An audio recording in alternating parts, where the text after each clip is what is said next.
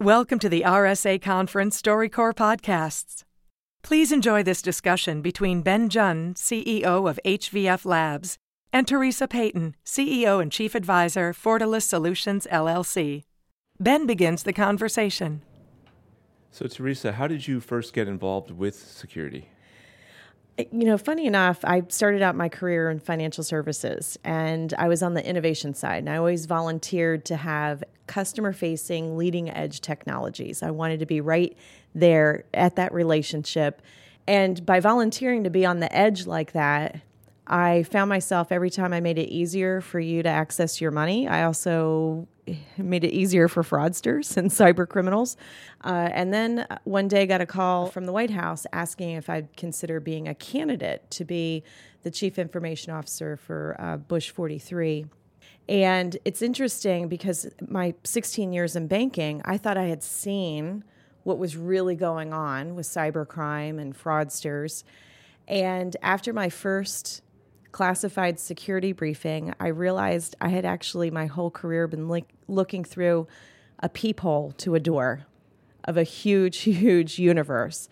And that's when I just became determined that if the country was going to invest that kind of time and energy in training me to understand what the threats were, the emerging threats and the current threats, that I was going to spend the rest of my working days doing nothing but focusing on fighting cybercrime and fraudsters. What was that pivot point where you felt like this is where I need to be and focused on solving these problems? I met Paul Kotcher because we hired him to check my work. I was in grad school. I wasn't sure I wanted to finish the PhD. I went to visit Paul, and he showed me that of all these all these security devices he was looking at, smart cards and things, we could measure the amount of power consumed by these devices. And just by looking at the EKG of these devices while they were operating, basically, we could extract the keys from these cards. And as you know, in banking, this is a very serious issue. If you can extract the key from a smart card, you might as well not have it. You can clone the card. You can do a lot of bad stuff. So there was basically a table full of these devices. He looked at me and said, let's go and change this industry. Let's go clean this up. Come work with us and let's fix this problem. What do you see as some of the biggest challenges? Security is about building something which isn't going to have a problem in the face of threats that are kind of amorphous, unknown. Generally speaking, you have to be safe for many years in advance. And so when you have this kind of very fuzzy goal, it's really hard to align yourself and know how much is enough. That is very, very challenging. The other part is that a lot of security is in the cracks. Most security defects occur in between major components. So, the wheel is unlikely to fail in a car. The car body is unlikely to fail. But that junction between the two is more likely to have problems because, one, because there's stuff going on. Two, because the two people, they really had to have communicated extremely well and made sure they'd filled in all the gaps when they sort of mated those two components together. The problem is not enough people thinking about these different aspects of the system. And it's hard to train people to think that way because, again, we like to think about certain disciplines in silos. So I used to think that security was this extreme specialty that only we could think about how to turn the world on its head, and that involved hiring people from college and training them well. And I now think it means finding people who are just fanatically interested in corner cases and how stuff fails. And the reality is only about a third of people care about that stuff. The other 2/3 want to go do something else. And we got to find that third of the population and decide how to use them in security.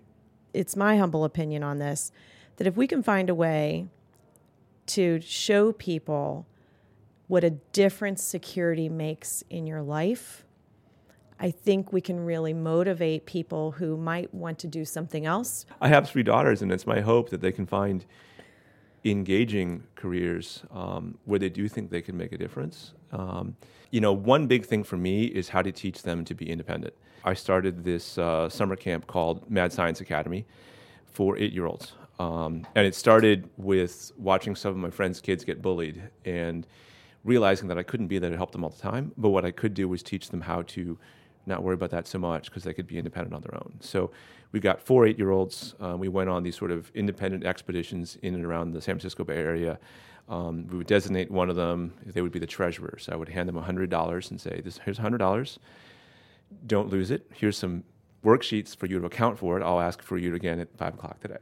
You're the navigator. These kinds of things that are really kind of simple, but we, as at least this helicopter parent generation, don't know how to do that with our children. What's the hardest thing to kind of translate into kids speak when you try to help them navigate the digital world? I think my biggest piece of advice that I would give to kids is, because I've helped so many kids with revenge porn and the bullying, kids who were depressed because of what was going on online.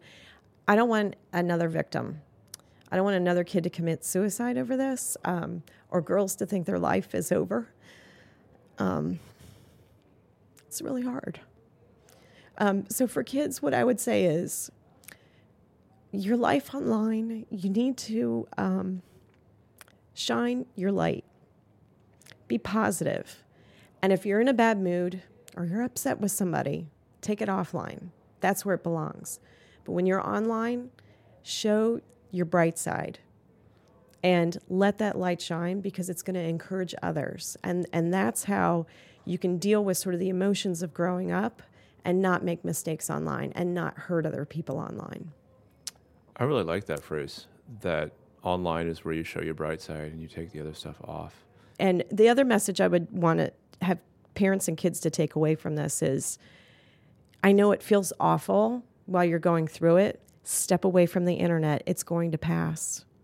Reach out to an adult that you trust. Tell them either that you made a mistake or that something is harmful or hurtful to you online, and let the adults get involved and take care of it.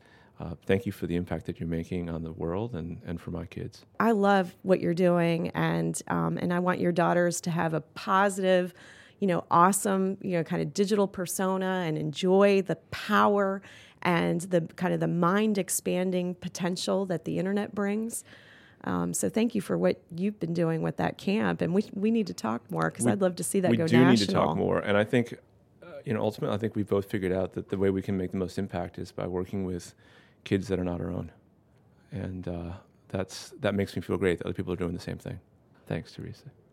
Thank you for listening to this RSA Conference StoryCorps podcast. It was produced by RSA Conference with interviews recorded by StoryCorps, a national nonprofit whose mission is to provide Americans of all backgrounds and beliefs with the opportunity to record, share, and preserve the stories of our lives.